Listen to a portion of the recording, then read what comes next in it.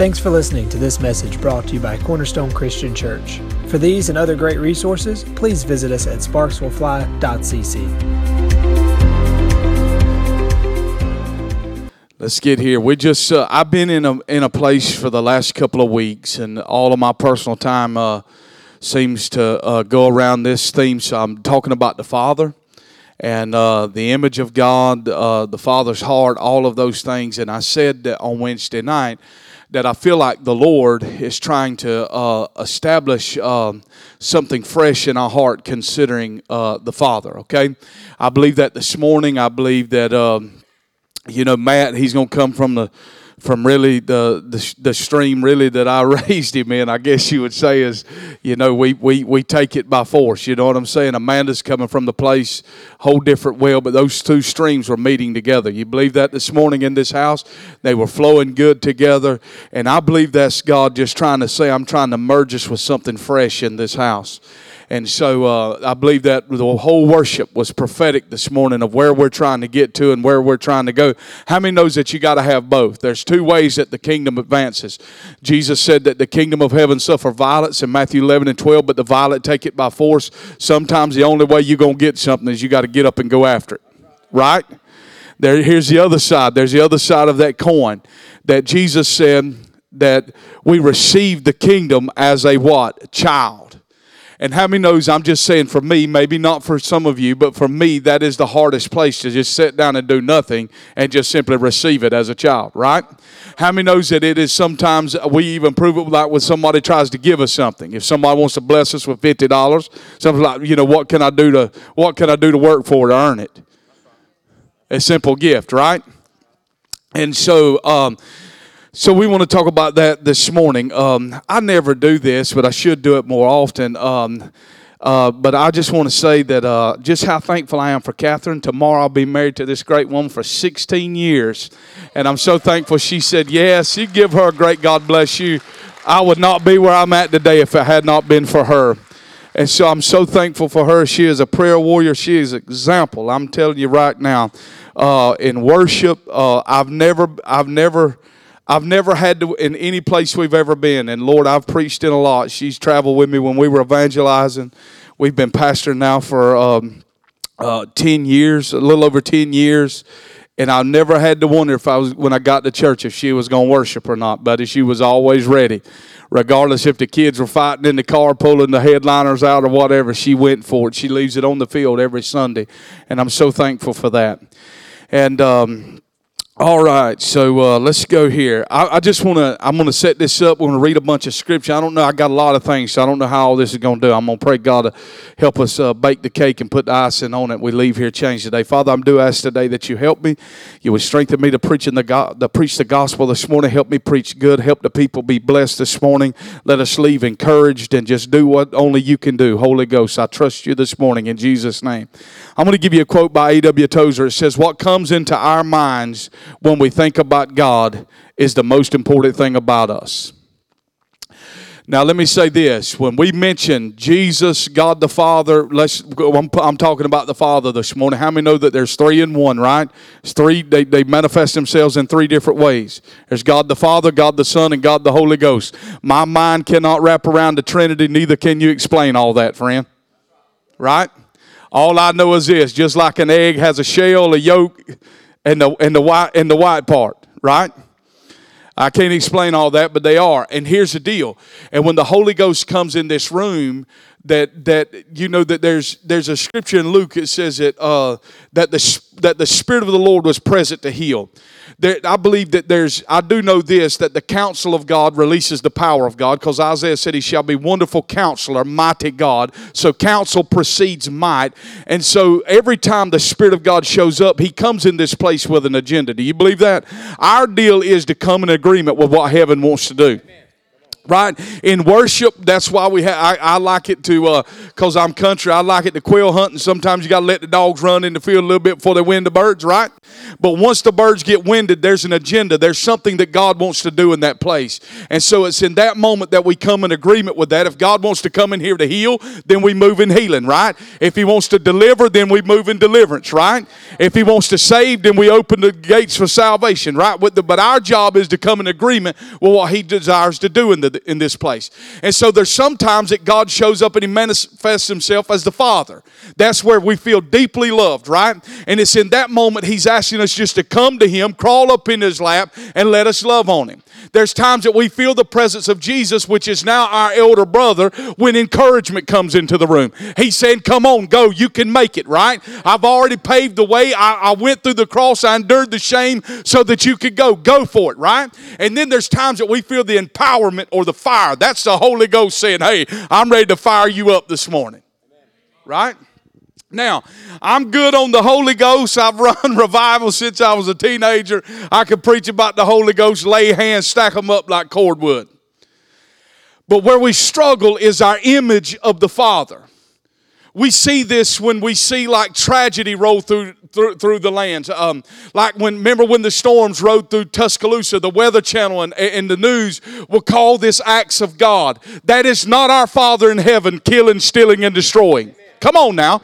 The enemy comes, Jesus said in John 10 and 10, to kill, steal, and destroy. But Jesus said that I come, what? That you may have life and struggle and try to make it. No. He said that I come that you may have what? Life, and life more abundantly. God promised us the abundant life. That's available to everyone in this room, regardless of where I find myself this morning. Jesus made a way so that I could have an abundant life. Not just simply here trying to cope, not struggling with addiction, not trying to make it, having a rough marriage, broke. No, Jesus came that I may have life and life more abundantly. I just got to have the wisdom to tap into what He's already paid for. If you're new here, I holler sometimes. Teachers tell it, preachers yell it. I just happen to be a preacher, okay? Listen to this. His goodness is beyond our ability to comprehend, but not beyond our ability to experience. His goodness is beyond our ability to comprehend, but not beyond our ability to experience. Right?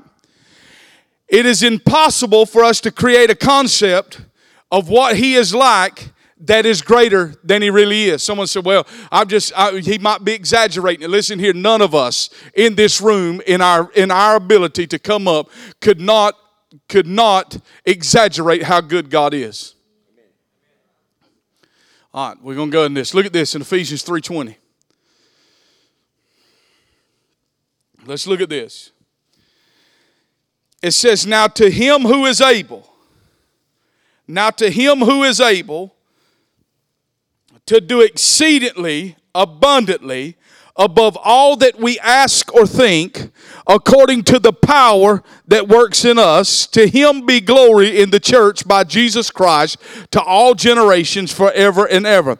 Now to Him who is able to do exceedingly abundantly above all that we ask or think, according to the power that works in us. Listen, that what Paul is saying, the best that I can dream it, God said, I'll do it beyond that. The best that I can dream it, I'll do it beyond that. Now, I got into this Wednesday night, and I'm going right back where I was Wednesday night.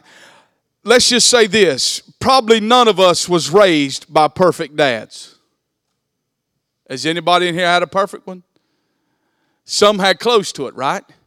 Some had dads that were at every game cheering you on. Some had dads that had the perfect prayer life that you heard praying early in the morning. And when you went down the night to sleep, you heard praying. Others didn't have that. So here's the deal. If my earthly father was not great in my life, it does have an effect on how I view Father God.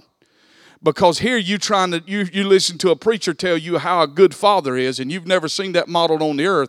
It's hard for you to understand to the Father that you saying, is that great? And you can't see Father God. It's by faith, right? And so I've seen this over and over. And I remember there was a guy when I was pastoring in Alma that I would minister to him, and his dad left him whenever they were little. And it had this, extreme, just hard time whenever they were little. He had two other brothers, and his mom would just take off and leave for, like, the dad left them when they were little, and one of his brothers were crippled, and the mom would leave them with just like one bag of French fries. And they would be I can't fathom that. But that's how he was raised. And so his whole deal is that he tried to work and tried to earn his acceptance to God. And every time I would try to get down and minister to him and say, man, you don't have to do nothing. God loves you the way you are. What he couldn't understand was I'm a great athlete, and my own natural father didn't think I was worthy enough to stick around. How in the world can you tell me that God loves me the way I am? That image has to be broken off of his life, and I'm believing before the return of the Lord or before he crosses over, that will be broken. But that was a stumbling block in his mind. When we try to enter into deep realms of worship, we go beyond really to try to get into that deep place of God. Now we're transitioning from I love praise, but praise is where we're sweating. We're really out here in the outer court dealing with a bunch of stuff. But God wants to move us beyond the veil into that place of deep worship. Here is where the image of the Father has to be at place into your life. Because if you don't see God as a loving Father, if you view him as a taskmaster or somebody's ready to kill you because you made a mistake this week, it's hard for you to enter into that place. But yet in reality, God is saying exactly what he said. Come to me. Come on in. Bring all your stuff. Bring all your faults. Bring all your failures. All your sin. Bring it on in. Listen, religion tells us we got to get rid of that before we can go in. But I'm telling you, the true gospel is Jesus says, come on in. We're never going to deal with it out there. The only place we're going to get help to deal with it is in the presence. So I got to get it to God in the presence of God and allow his Spirit to wash over me to break that off of my life. Right? Religion tells us we got to get a shower outside the house before we can get in the house to get a shower. Now, somehow I've read the Bible. Now you got to understand, the heart of God gets a little bit confusing in the Old Testament. Right? Anybody ever read Leviticus? If you can read Leviticus without falling asleep, you good. With all the laws and all of this stuff. But somewhere in there, it gets confusing. Here's Achan, who hides a little bit of spoil in his tent. God tells Joshua to call him out, kill him, his whole family, his dogs, cats, everything. I'm thinking, Lord. And we got preachers today that'll take that and preach that as sin in the camp. There's a lot changed after the cross, friend. Come on now. There was a whole different day released at the cross. At the cross was God's ultimate expression of who he is. God, I can't get no help in here. The cross is the exact representation of who God is. God knew we couldn't make it. He knew that I couldn't live up to his standards that was released on Mount Sinai in Exodus 19. Come on, somebody. He knew that I couldn't make it. And so what did he? He came himself and made it for me. Now I can make it. Amen. This is the expression of who God is. And we've seen glimpses. We see glimpses of his goodness in the Old Testament. Like, here's the deal. Think about it. If you were sold into slavery or you got broke, you were in pretty bad shape. But God made a way even in the Old Testament. Every 7 years the land had to rest, right, for the Sabbath. Is that correct? Now, when there was 7 times 7, which is 49, then came the year of Jubilee.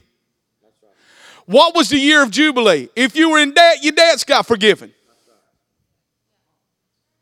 Things changed. It got released. You know what happened at the cross? Now every day is the day of Jubilee. Every year is a year of Jubilee. Not only that, check this out. They couldn't plant for the 40th night year because the land was in a Sabbath. And then in the year of Jubilee, you didn't plant. It was also, and this was also a picture of the New Testament, how God was going to take care of us. They didn't plant and they didn't toil, yet they made it. Why? Because of God's grace and mercy. He provided for them. God was saying, I'm a provider even in the Old Testament. The first place we see Jehovah Jireh mentioned is not when the ram is in the thicket caught, but it was when Abraham and Isaac was going up the mountain. And Isaac said, I see the wood and I see all of this. And you know what religions told us? That Isaac was a little bitty boy. Isaac was a grown teenage son. He could have overtook the father. It's a picture of Jesus that, listen, Jesus said, no man takes my life. I willingly lay it down. Nobody's killing me here. I'm laying it down. Come on now. And as they're going up the mountain,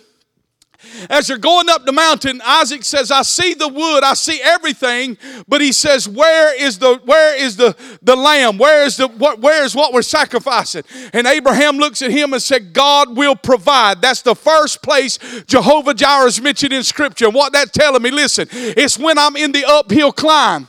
Come on, somebody. It ain't always been rosy at my house. Come on, we've had some tight times. We've had some times that we didn't think God was going to come through, but He always come through. But if He's Jehovah Jireh when you're climbing the mountain, He'll be Jehovah Jireh on the mountain.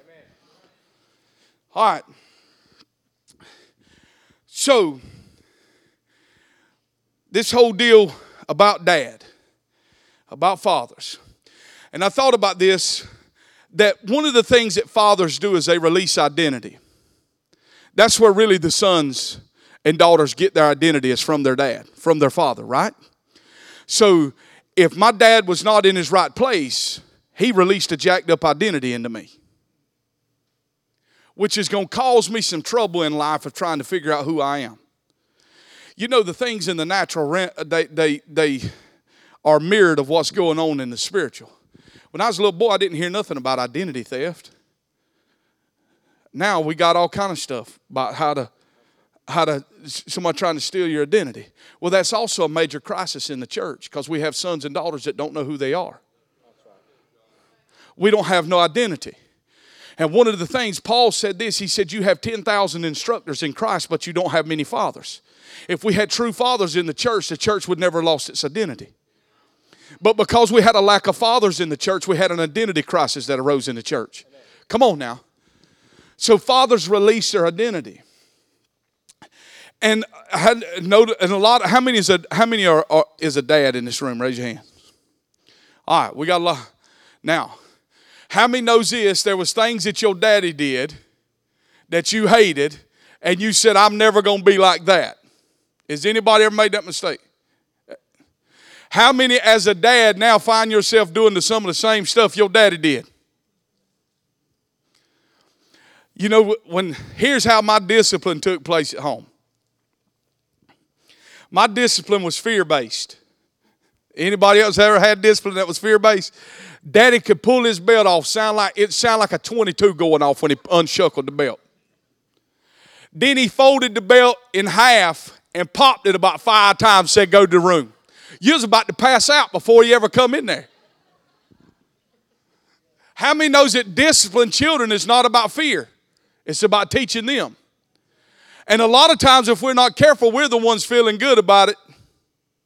Then he would come in there and he would take care of the business. My dad didn't know what 3 licks was. That was not the standard. Now my middle sister, who was mean, I'm telling it like it is. Maybe she'll listen to my podcast. She's got Jesus now, but she was mean when she was little. I'm the youngest of 3. She'll say that I didn't get as many whippings. The reason why I didn't get as many whippings as she did, because she was mean.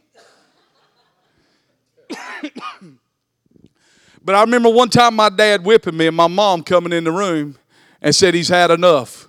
And he was putting it on me. Today's standards, defects would have been at the house. Probably that's what's wrong with a lot of children. My wife teaches school. There's no discipline in the house, and that's why there's no respect for authority. Come on now. I appreciate every time my daddy got on me. He taught me something, right? My mom busts in there. My dad's name is John. Said, Johnny's had enough. He turned around and said, if you don't get out of here, I'm going to give you some. She left me high and dry. So listen, all of that sounds funny, but there's a lot of things that my dad did right, but there was a lot of things that he didn't do right that causes me to have some messed up images of who God is. Now, so when we talk about God being good, I talk about the Father, there's a lot of different thoughts that go through everyone's mind in this room when we mention who God is. You remember Matthew 16 when Jesus showed up at Caesarea Philippi and he said, who do men say that I am? Some say that thou art Elijah, some say that thou art John the Baptist. He said, but who do you say I am?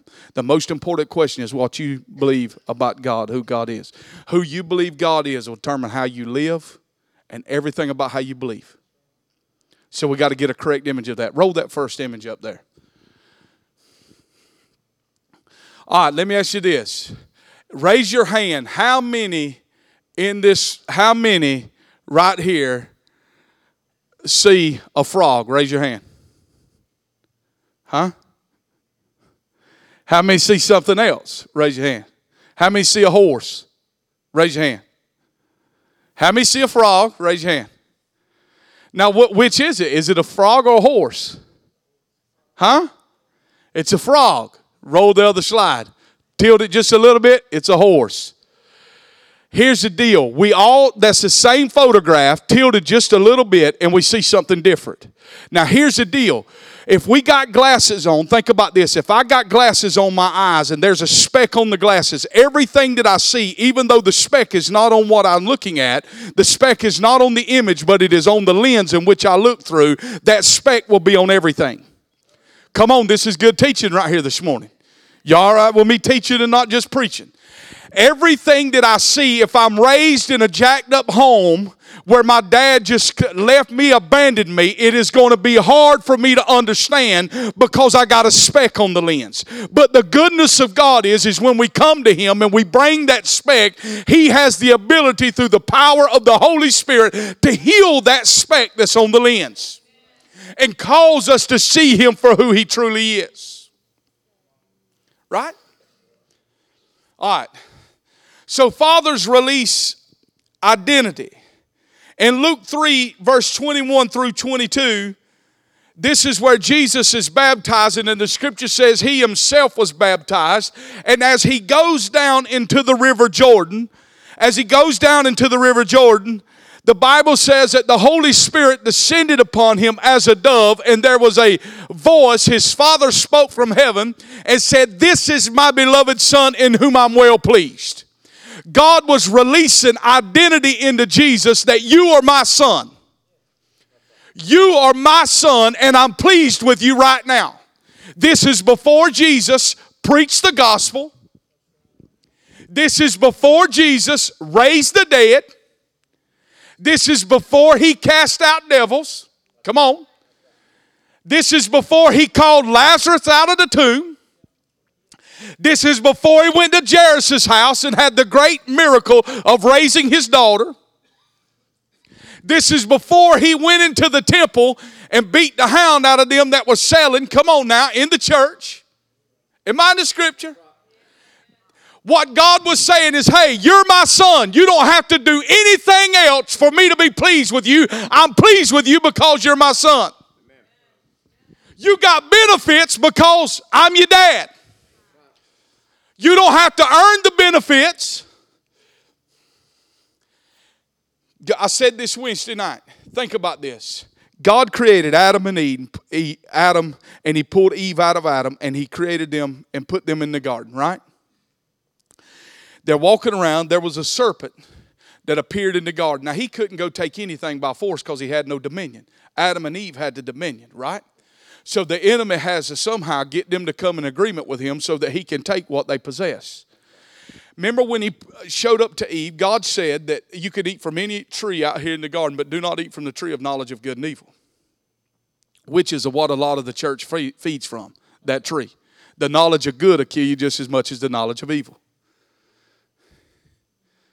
Come on now. So look at what the enemy tried to act like that God wasn't a good provider. He's going to withhold one thing from you. No, God said you can have everything, just don't touch that one thing. Right? Now he says this, he says that for God knows if you eat the fruit off of this tree, you're going to be like him. And what he's trying to do is keep you from being like him. What the enemy tried to do is to make them create through an act what they already had by design. That's good right there. Did you hear what I said? What the enemy tried to do is to try to get them to create what they already had by design through an act. It's the same thing that religion does with our relationship with Jesus. You're already righteous. You don't have to create through an act what you already have by design. Well, I don't really believe that. That's why you can't live righteous. The problem is not with wrongdoing, it's with wrong thinking.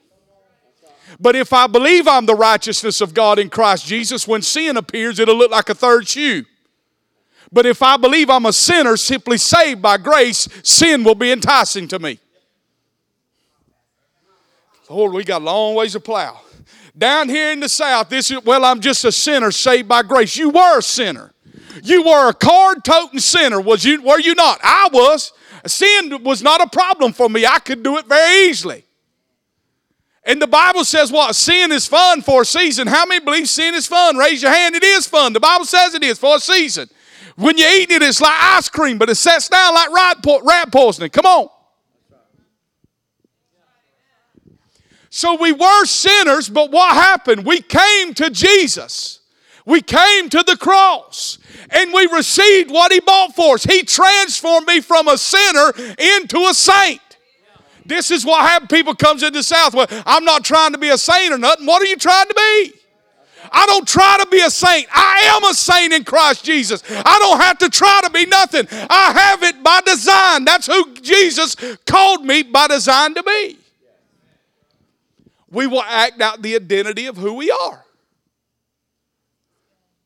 If I don't believe I'm a son, I won't act like a son. So therefore, when the bills get tight and when money get tight, what's the first thing that comes to my mind? We're going down, we're sinking. Am I the only one that said that in this room? Oh, we're not going to make it. I remember reading a book one time by Randy White. It talks about before him and Paula did the Church Without Walls down there. And they were living on government cheese, and they were out. And she just called him and told him, said, listen, the kid, we're going to starve to death. He said, well, I tell you what, he said, you start writing a book right now because we're the first ones that stepped out on obedience by God, that God failed us and let us down. He said, write that book because there ain't been one written since history began. Come on, somebody. And he said, we'll be the first one. God will never leave us nor forsake us. That's a promise of the word. Even though I cannot feel Him, my hair not be standing up and goosebumps listening. Every tragedy, God is right there. He's with us. He's for us. And He's working all things out to my good. He never promised me a rosy life, riding around in a Bentley, living in the country club. And here's the deal. God is committed to the end product. He's Alpha, Omega, not Alpha and Omega. He knows the beginning from the end, and He's actually working my life. He's already seen the end.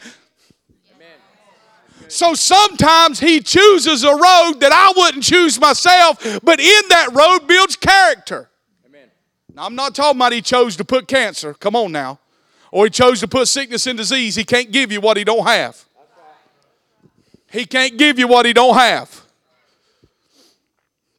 How many's ever heard of Oral Roberts? When they started out in the tent, when the tent revivals were going in the 40s and 50s, William Branham and all that, Oral Roberts couldn't find, but I think he said 3 men. I think what he said. He couldn't find but 3 men that would agree with him that sickness was of the devil. This is why the church can't hardly deal with it. That's why we can't hardly deal with sickness and disease, because we can't get people to agree that it's of the devil. Lord, I'm plowing this morning. I'm plowing in me. We can't get people to agree. Well, God's trying to, He cannot use something. Listen, Grant, raise your hand. That's my oldest son back there, the one's half asleep. Listen, raise your hand. Raise your hand. If I put an incurable disease on him to teach him something, DFACS is coming to arrest me and his mama. Hello. Now, how? in the world can we accuse God, who is good 100%, of trying to do that to his children to teach them something? He don't do that. That's jacked up religion, friend, that has taught that message and brought that line to the church. Jesus said in Acts 10:38, Luke wrote of him and said how Jesus went about doing good, healing all that was sick and oppressed of the devil. If Jesus was down here doing good, healing all, he was working against the will of his Father. Let's look at this right here. I want to read you this verse of Scripture. I'm reading this out of the Passion Translation of Hebrews chapter 11, verse 1. I think it's right. Hebrews chapter 1. Throughout our history, God has spoken to our ancestors by his prophets in many different ways. The revelation he gave them was only a fragment at the time. Now listen to this. The Old Testament is a fragment of the picture of God. You can't draw the conclusion of who he is just by having part of it. It's a fragment. It's foreshadowing what is to come, Jesus. Right? The revelation he gave them was only a fragment at the time, building one truth upon another. But to us living in these days, in the last days, God now speaks to us openly in the language of a son, the appointed heir of everything. For through him God created the panorama of all things at all time. The Son is the dazzling radiance of God's splendor, the exact expression of God's true nature, his mirror image. When we look at Jesus in the Gospels, he puts a face on the invisible God. How we see him handle things. When we see the woman caught in adultery and religion says stone her right now, we see the face of our Father that desires mercy and not judgment. God, man, help us right here. I'm trying to tell you how far we got to go. When we see bad stuff happen, when we see people do evil stuff, the church is the number one thing ready to hang them. Look at some of these trials. Churches standing there ready to hang them. God is saying, I desire mercy. Aren't you glad that God desired mercy over your life and over my life? Jesus came to put a face on the invisible God.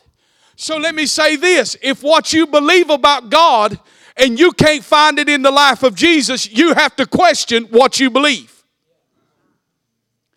I said if what you believe about God and who God is, if you can't find it in the four Gospels, in the life of Jesus, you have to challenge what you believe. Because he is the dazzling radiance of God's splendor, the exact expression of God's true nature. Now, Jesus said when he was baptized, he saw the Holy Spirit descend. He heard his Father say, this is my beloved Son in whom I'm well pleased, which is what we have to settle today, that God is pleased with us not by what we do, but because of who we are. Come on. Not because I'm a preacher. God didn't save me to become a preacher. He didn't save Matt to become a worship leader. He didn't save Junior to become a preacher. He didn't save Terry to become a preacher, to be an elder. He didn't save Herbie to become a prophet. He saved us to bring us unto himself. That's remember when he talked to the children of Israel, he says, I brought you out that I may bring you unto myself. That's the goal, relationship. Not the work that I'm doing for him.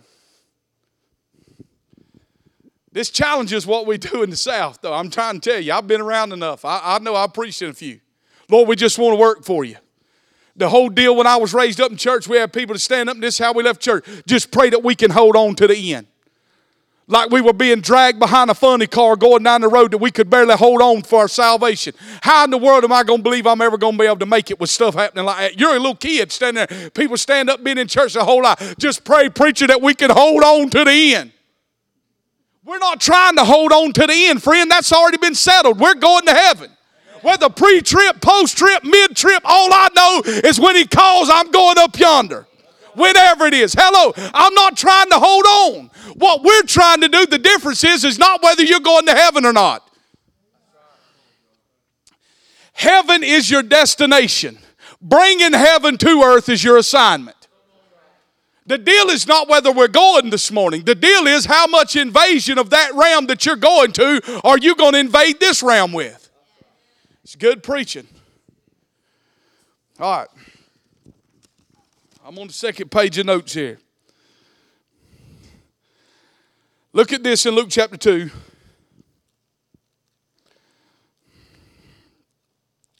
I'll tell you this too. The one thing that the Father does is, I was thinking about this. I was playing a song to Catherine the other morning, and she was like, "Why are you playing this sad stuff before I go to work?" She was like, "Oh, ill with me." And so, like, don't play nothing sad before I go to work, you know, because she's going down there in the jungle gym, you know, to try to bring the kingdom there. 3rd grade.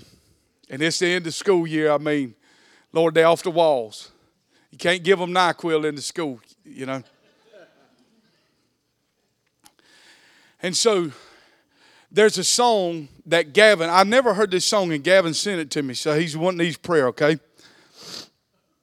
I'm cutting up. But it's by the Zach Brown Band. And he said, when I look at you with your boys, he said, I always think about this song. And the name of the song is My Old Man. How many's ever heard that song? My Old Man. And I was telling her, and I was thinking about just when I was a little boy, that my dad, how many remembers the A-Team van? That early 80s van, you know, with a little hood like that to fold down. And how many remembers back then that the motor was in between the 2 seats, right? And you had this big hump that come out, right? My dad had one that he worked out of. And when I was a little boy in the early 80s, man, we didn't have to wear no seatbelt. It's amazing how we're still here, ain't it? Huh? We rode on the hump, remember? But back then they built a car like a Ford LTD. You hit somebody else going down. That thing was real steel. How many know what I'm talking about? Big V8 in there, carburetor. Man. That's how these kids, you know, Asher, I mean, he's 5 years old. If we have to wait somewhere 3 minutes, he's mad because he ain't got a phone. When I was a little boy, we picked up the phone and you had to wait till if your neighbor was on the phone. How many members party lines? Picked up the phone and said, "Hey, we got to call out." Now get off the phone. Remember that? And I'm only 30. I'll be 38 this week. So I'm listening to that song, and I was thinking about, I'd be about 6 or 7 years old. 6 or 7 years old, and my dad would be driving that van, and I remember how I would be sitting on the hump, drinking a Pepsi or whatever. And I remember how great that it made me feel, how big I felt, because, man, Dad was letting me sit right beside him. See, I'm trying to tell you, fathers release identity, but just knowing that the heart of the Father's towards you, how awesome it makes you feel. I remember when I lost my dad at 26 years of age, and I remember that just... And like Junior and I always talk about this sometime, like the A-Team that we was a part of. You know, we called it the A-Team. It was the apostolic team, and that camaraderie of fellowship of other leaders, you know, and how like when Dale was around me, just how great it made me feel. Right? We've got to have this back into the church. Let me say this, though. One of the things that I know is that we thought, you know, in sometimes past I did, that I thought just maybe apostles could be fathers. That's absolutely not true. There's many fathers in this room. Are you with me now? Everybody in here, we need every mature believer to desire that place of fatherhood where we're mentoring other believers in this room. Come on now. Hello. I sent someone a text. Man, I was weeping. I was sitting there listening to the Zach Brown, My Old Man, and I was just sitting there weeping, and I was thinking about 2 young men, and I was thinking about this leader and how those 2 young men have been shaped. Listen, we don't read a whole lot about Barnabas, okay? Barnabas didn't write any books of the Bible, right? He didn't write no books of the Bible. We don't hear about no great signs and wonders that Barnabas was doing. But let me tell you what Barnabas could do. Barnabas could father and mentor and encourage leaders. And we do find some of his proteges, which is the Apostle Paul, who birthed Timothy. Come on, somebody. We also find that Paul, when he got in a disagreement with John Mark, and he says, "I perceive that this man is not not right for the ministry.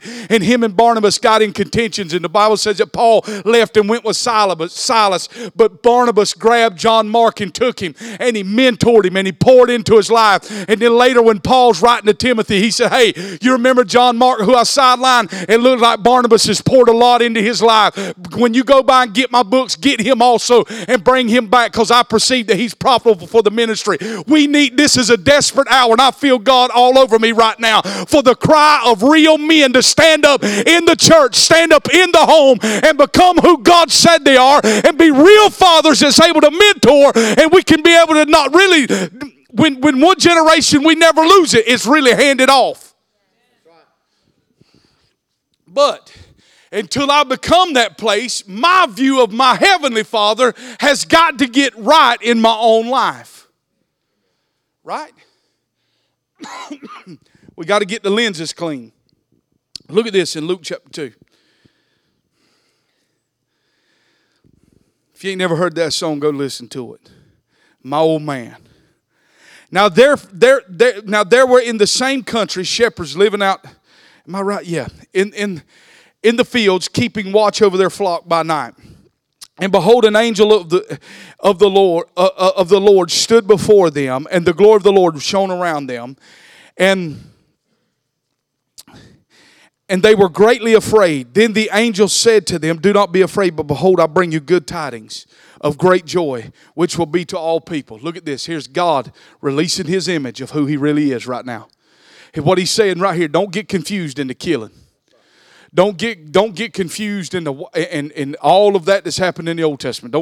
Don't get confused with David being a man of war, wiping out tribes and all this kind of stuff. Don't get confused with Achan getting slaughtered, his dogs and cattle and everything else. I'm bringing you peace.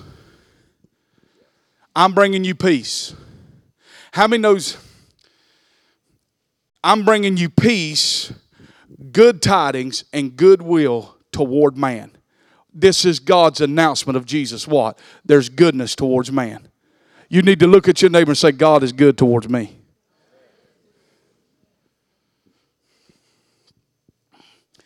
Now look at this in Romans chapter 8. I got to travel quickly right here. You know, when I first started out in ministry, I thought that we couldn't preach the same thing twice. I said, you can't, remember that? You don't want to preach the same thing twice because people think you don't study. People will think you're not praying because you haven't preached the same thing twice. You know what I've learned now? You got to preach the same thing about 12 times before you should begin to see it. And here's what I understand now. The revelation that God gives me. You telling me that it's only worth 45 minutes of sharing it one time? This is how we see change when we begin to keep pushing it till we begin to see what's happening. If you want to see it, you got to preach it till we begin to grasp it. Because here's the day. I've already shelled out more than what we can comprehend. Because I know what it's like to sit there and people that preach for an hour.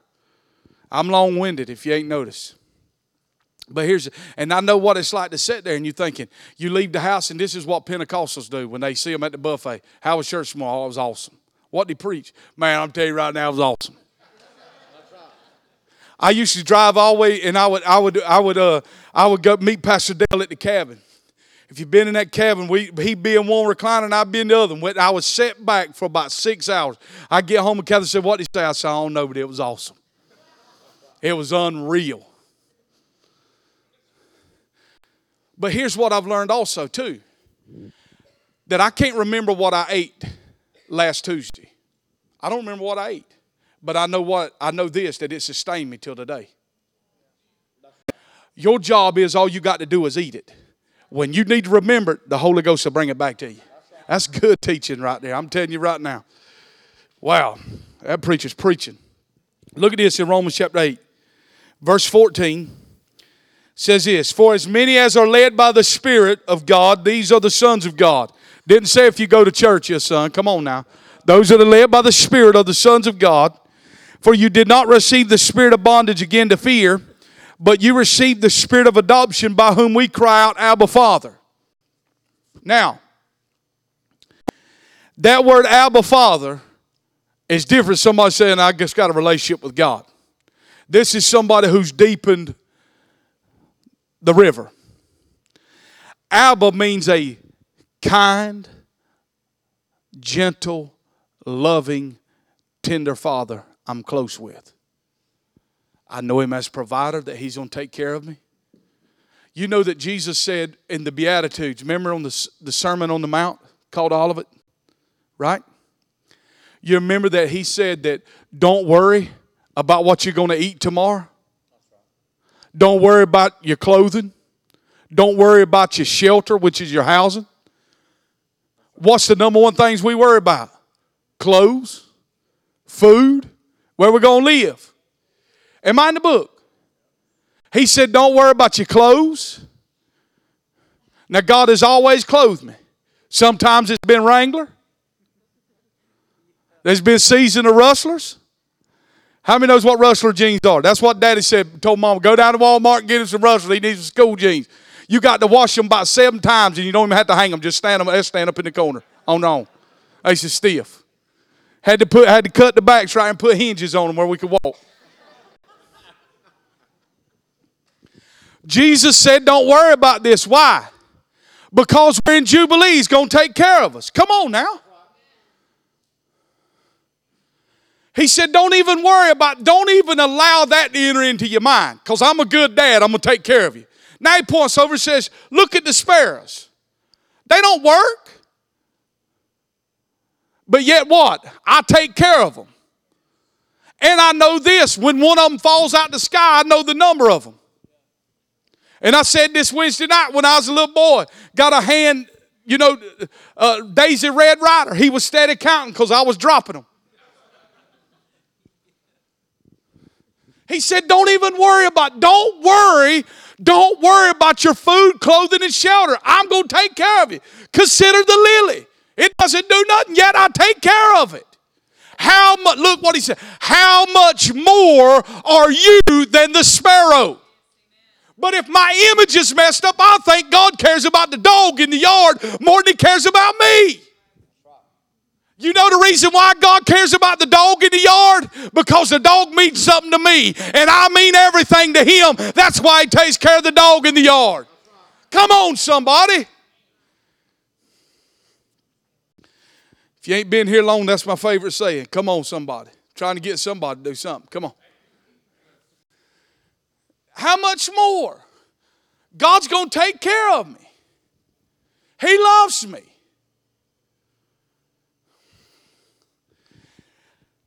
Almost done right here. I'm going to 12 though. Make it legal. In Mark 14, Jesus finds Himself in the Garden of Gethsemane. He's praying. He's interceding. He knows that the cross is coming. He's trying to get His will to line up with the Father's will. Then He releases this statement. He looks to heaven and He says, Abba, Father. Not only this, go back to when the disciples said, teach us how to pray. He said, pray like this. He said, our Father. Our Father. Listen to me, church. He's a good dad. He's a good dad. Where every place that my dad failed, He would never fail. He's a good dad. And I told you this. I had an awesome dad. Show the picture right here. So people also see that I was also a little bit skinnier and I had hair. Lost my dad when I was 26. There's my dad on the left. I lost him when he was 52 years of age. Thought he had a kidney stone. Found out he had a tumor on his pancreatic cancer. And I preached his funeral on August the 2nd of 2006. And so, my dad taught me a lot of great things. But when I was a little boy, my dad wasn't perfect. My dad was an alcoholic. And his addiction got in the way of a lot of things in our family. And like a lot of addicts, he blamed his situation on everybody that was in the house. How many knows that if you want to truly be free, you quit blaming others and look to the cross for your provision? Amen. Nobody else caused your situation. You caused your own situation. It ain't nobody else's fault. Get your hiney to the cross and God can set you free. Amen. Hello. Now, he did get free. And listen, and cancer did not get the victory, right? Because when his natural body died, cancer died. Come on, somebody. He left his natural body because to be absent from the body is to be what? Present with the Lord.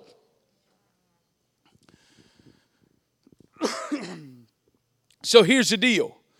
When you're a little boy, you go into school. Why? And my dad was an avid outdoorsman. If he was not at work, he was hunting and fishing. He loved it. I mean, had a passion for it. That's why I love the outdoors, and that's why my boys love the outdoors. But when I was younger, when you have friends and friends won't come home with you, right?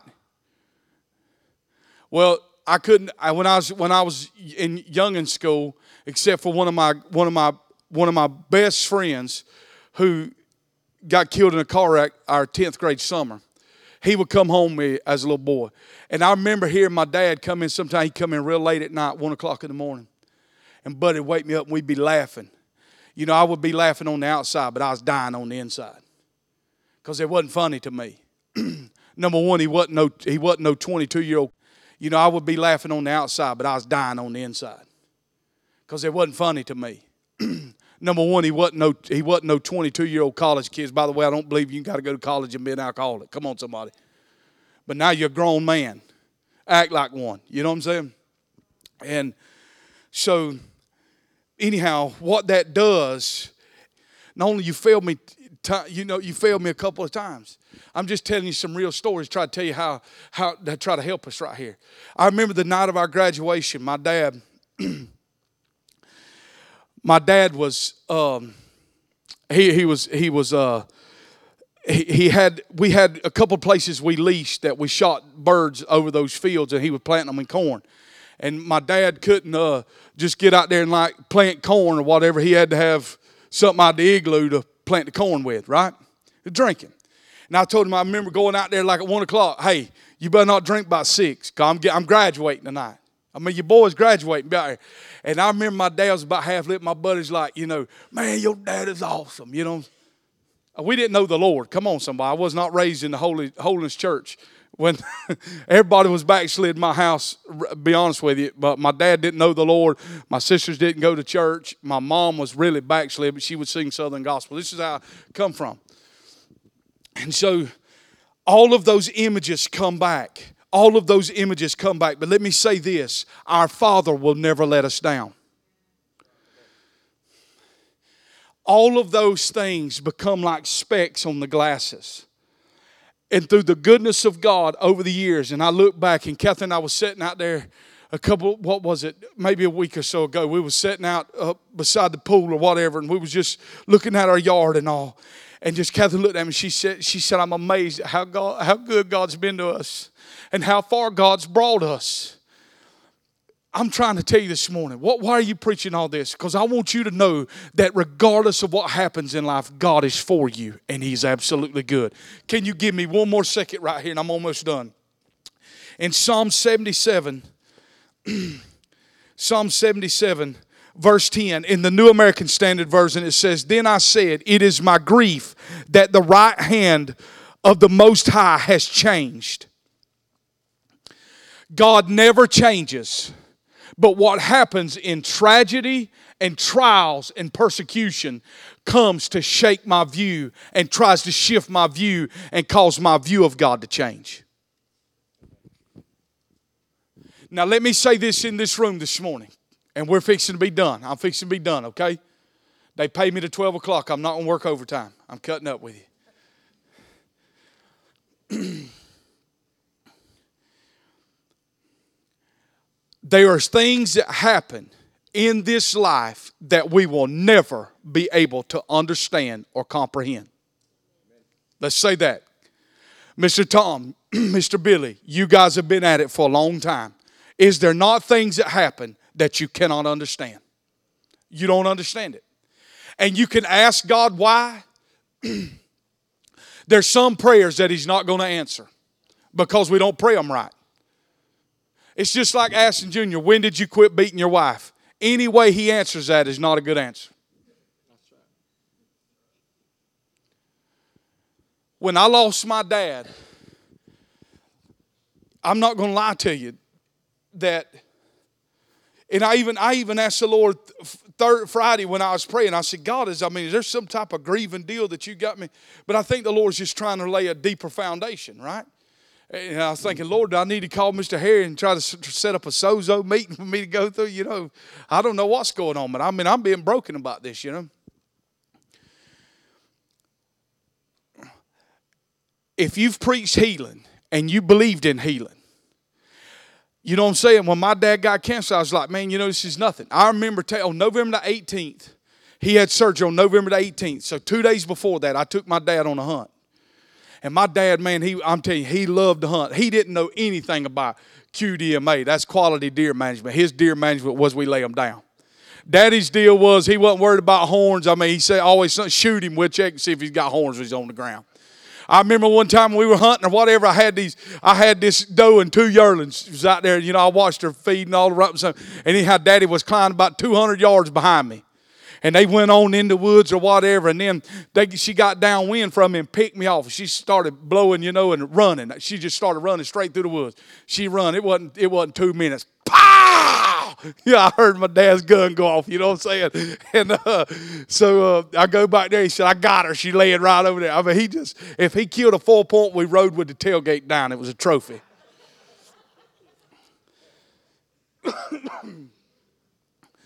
So you got to understand, I'm 26 years old. Some have lost their father younger than that. I'm 26 years old. Grant is 2.5 years old when my dad dies. I believed in healing. I prayed every prayer I knew. I laid hands on him with oil. I mean, Valvoline, Pennzoil, it didn't matter to me. We laid hands on him and believed. James 5:14 says, let the elders call upon the church. Let them lay hands on them with oil. And the sick shall recover. It didn't say that they could recover. Maybe something will happen. It says they shall recover. Now, you got to understand, the night that he died, the power of God was so strong in that room, I said, this is it. Remember that? This is it. And then, but it never happened. And the reality is, the truth is I had to stand over a solid oak casket and preach his funeral. But there's one thing that I said that I've been able to keep true is I never doubted God's goodness. I never doubted that God's still a healer because I've seen him heal since then. Come on, somebody. I cannot explain that, and I don't understand it. But how many knows this? There's a peace that goes beyond all your understanding. But here's the deal. To access that peace, you've got to give up your right to understand. Gosh, this is good right here. To access that realm of peace that goes against all understanding, goes beyond all understanding, you have to give up your right to say, I got to have an understanding of this. But when you lay that on the altar, there's something that floods your soul, and you become like the woman that, remember when Elisha, when the son died and she saw him and he said, is all well? She said, all is well with my soul. I don't understand what's happening right now in my life. I don't understand why all this tragedy and bad stuff has come against me, but all is well in my soul because I know this. On the other side, God is good, and God would never do anything to harm me, and he's got a plan and a purpose in all this that's going on. That's the truth of the matter. My God, I feel the Holy Ghost in this room. So, another thing I thought of, we got to start living every day to the fullest. That's just how I'm going to do it. Every day we're going to leave it on the field. So I'm turning this thing on. And Catherine's like, man, you just depressing me with some of these songs. How many's ever heard the song Alan Jackson that says, Daddy, let me drive? Well, we was in Lake Lindsey Grace, had my boat out there, and I put John Bentley in the driver's seat. It's a big, wide lake, and it's long. It's deep. I put John Bentley behind the wheel. I would put the video up there, but this was last summer, I think. John being 8 years old, I said, drive the boat. Grant looked at me and said, you for real? Drive it, son. You see John Ben, he throttles down. That boat planes, I don't know. He's got it, son. He's juiced it all the way. And he's got that little arm right there on the wheel. You can see looking over there. And you can hear the video. I said, oh, Lord, Mama Ben's driving the boat. And I go home and we got no life jacket. Catherine's like, oh, my God, I can't believe you're doing that. Was out at Reed Bingham one time. I'm done. Asher's standing on the side of the boat. I done kept telling him 3 times. He's up on the front deck. Then we got a little lip about that far, and there's the side rail of the boat, and he keeps standing up there. And I told him, I said, buddy, you better get off of there. So I'm fishing, and just whatever. And so I went to hit the trolling motor to the left, water Asher. He flew up the side of the boat. We went down and told him there was gators everywhere. He's screaming, hollering. We snatched him right back to the boat. Listen, if you ever want to learn patience and God to help you with patience, I challenge you to put that little man in your boat and you go out and fish. He can tangle anything from 6-pound line to the rope that you tie your boat down to the dock. He can put it in 100 tangles. Psalm 77:10. What has caused God's view to change? What has caused God to change in my eyes? Because he didn't come through like I thought. You know what? God's not our servant, friend. He moves at his time and when he wants to move. On the things that I don't have answered today, I don't take that as God not listening to me. I know this. If I pray according to his will, he hears. And if he hears, I have that which I've asked. Now, I may be like Daniel 21 days into this thing. It's 12 o'clock. You hear me? Hear the sirens going off. I may be like Daniel, 21 days waiting. But you know what he told Daniel when he showed up? I heard you the first day. I left on the first day. I had to go through a little turbulence, but I was on the way the first time you called. When we cry out, our Father hears us. I'm telling you, he's a good dad. I don't know what I'm going to face, and I don't know what you're going to face. But I know this, that God's going to be with us through it all. You say, well, what I found is one of the things that I miss the most is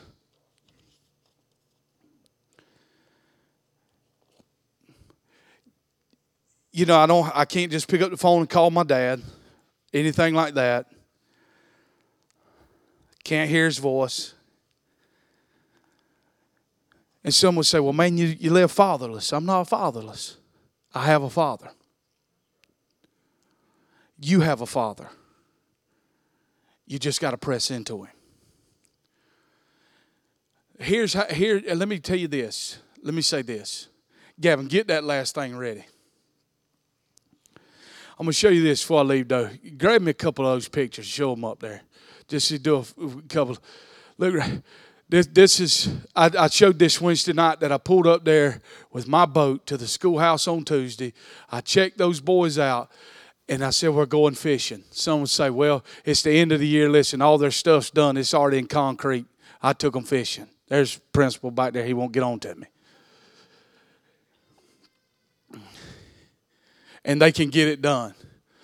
John Ben wants to be an angler. He said he wanted to be a professional angler since he was 5 years old. I told him, I said, Ben, when you got the big Ranger with the power poles on the back, the $70,000 bass boat, I said, I want you to remember, come by and get your dad and take me fishing. All right, now I want you to get this other thing ready. We'll quit bragging. But listen, you know that your Father's doing the same thing about you every day. When you wake up in the morning, he's excited and said, look, he just hit the floor. Do you believe that? You know, it took me a while to believe it. I went to Hazelhurst, Georgia one time to preach a funeral of a guy that I didn't know. I was a whole lot younger. And I remember praying. And I said, Lord, how do I preach this funeral? I said, I don't know this guy. I don't know where he stood or anything. How am I going to go preach his funeral? And this is what the Lord told me. He said, preach, Jesus loves me. This I know, for the Bible tells me so. I said, God, I really don't want to take a message that little. You know, I mean, at least let me look like a good preacher, like I know the Bible. But you would be surprised how many people don't know Jesus loves me. This I know, for the Bible tells me so. You want me to tell you how your view of the Father is? What do you do when you sin? Do you run away from God or do you run to God? If you make a mistake and you sin against God, do you want to go run to him or do you want to run away from him? I can tell you what most of us are doing in this room. We're putting fig leaves on our situation and we're trying to get away from God. It's in that very moment when you make the mistake that you should want to run to him. Climb up in his lap. I don't ask him to forgive me because I need him to forgive me. I asked him to forgive me because I want to identify the faults in my heart that don't damage our relationship. He's already forgiven me. When he went to the cross and I accepted what he did, he forgave me of my sin, every sin that I would ever commit to the end of my life. That's hard for some people to believe. We can forgive, but most people say, well, God can forgive me of my past sin. Listen, when Jesus went to the cross, all your sins are future. Because you hadn't showed up in the earth to commit them yet. Now, I want to play this over you right here. How many's ever heard the Father's love letter? A few people, I heard this when I was about 24 years old. There was a guy by the name of Leif Hetland come to our church. And remember that guy? We went out to eat with him and all and hung out with him. And now he's with Bill Johnson and them. He's made it. You know what I'm saying? He's at the top of the game. But anyhow, he played this CD. This CD right here, Change Your Life. You hear me? How many's ready for your life to be changed? When you leave this right here, you're going to know how much this is nothing but the Bible fixing to be read. I'm asking you to close your eyes right here. Close your eyes right here and listen. Let it play right here, Kevin. The words you are about to experience are true. They will change your life if you let them. For they come from the very heart of God. He loves you. And he is the Father you have been looking for all your life. This is his love letter to you.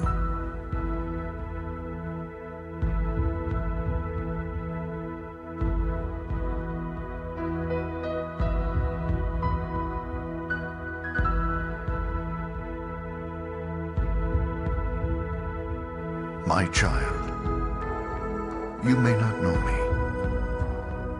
but I know everything about you. I know when you sit down and when you rise up. I am familiar with all your ways. Even the very hairs on your head are numbered, for you were made in my image. In me you live and move and have your being, for you are my offspring. I knew you even before you were conceived. I chose you when I planned creation. You were not a mistake, for all your days are written in my book. I determined the exact time of your birth and where you would live. You are fearfully and wonderfully made. I knit you together in your mother's womb and brought you forth on the day you were born. I have been misrepresented by those who don't know me. I am not distant and angry, but am the complete expression of love. And it is my desire to lavish my love on you, simply because you are my child and I am your father.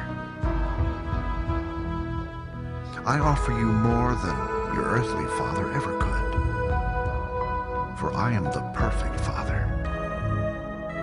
Every good gift that you receive comes from my hand, for I am your provider and I meet all your needs. My plan for your future has always been filled with hope, because I love you with an everlasting love. My thoughts toward you are countless as the sand on the seashore, and I rejoice over you with singing. I will never stop doing good to you, for you are my treasured possession. I desire to establish you with all my heart and all my soul, and I want to show you great and marvelous things. If you seek me with all your heart, you will find me. Delight in me, and I will give you the desires of your heart, for it is I who gave you those desires. I am able to do more for you than you could possibly imagine, for I am your greatest encourager.